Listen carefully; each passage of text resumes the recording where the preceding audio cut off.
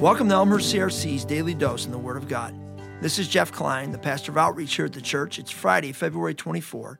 This week, we're journeying toward the cross, stumbling along with John the Baptist from John 1, verses 29 through 34. The next day, John saw Jesus coming toward him and said, "Look, the Lamb of God, who takes away the sin of the world. He is the one I was talking about when I said, 'A man is coming after me who is far greater than I am, for he existed long before me.' I did not recognize him as the Messiah, but I have been baptizing with water so that he might be revealed to Israel."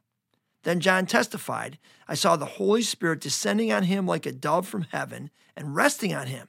I didn't know he was the one, but when God sent me to baptize with water, he told me, 'The one on whom you see the Spirit descend and rest on is the one who will baptize with the Holy Spirit.' I saw this happen to Jesus, so I testify that he is the chosen one of God." John the Baptist has one job: to point to Jesus, to be the Elijah Isaiah wrote about who would come and prepare the way for the Messiah to come. He took his part so seriously that 2 Kings 1:8 tells us he even dressed like Elijah.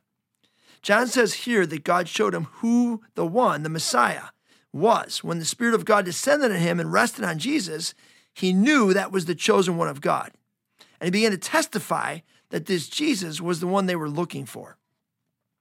Sometimes we read these Bible stories and we make these people into superheroes. It's understandable. Who they are and how they exercise their faith often seems way beyond us.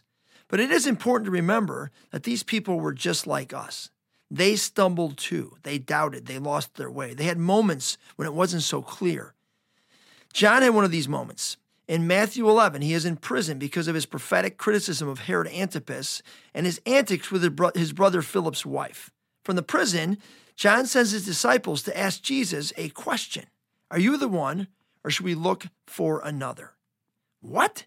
How can the guy who saw the Spirit of God descend and rest on Jesus and point to him as the chosen one now have doubts or questions about whether he's the Messiah? It seems crazy. And yet in this moment, John's faith was staggered and he floundered a bit. Who knows what made him wonder? Was it the fact that Jesus hadn't rescued him from prison? Was it the fact that he wasn't actually there seeing what was happening? I don't know. But it gives me comfort to know that John stumbled. In that dark hour, he wasn't so sure. He couldn't remember what he had seen. He lost sight of what he really believed. If that's you today, then take comfort. You're just like John. And just like Jesus set John straight that day, he can meet you wherever you are, in the middle of your questions and your doubts. Maybe the lesson? Bring your questions to Jesus. He can handle it. And if he can handle John's, he can certainly handle yours.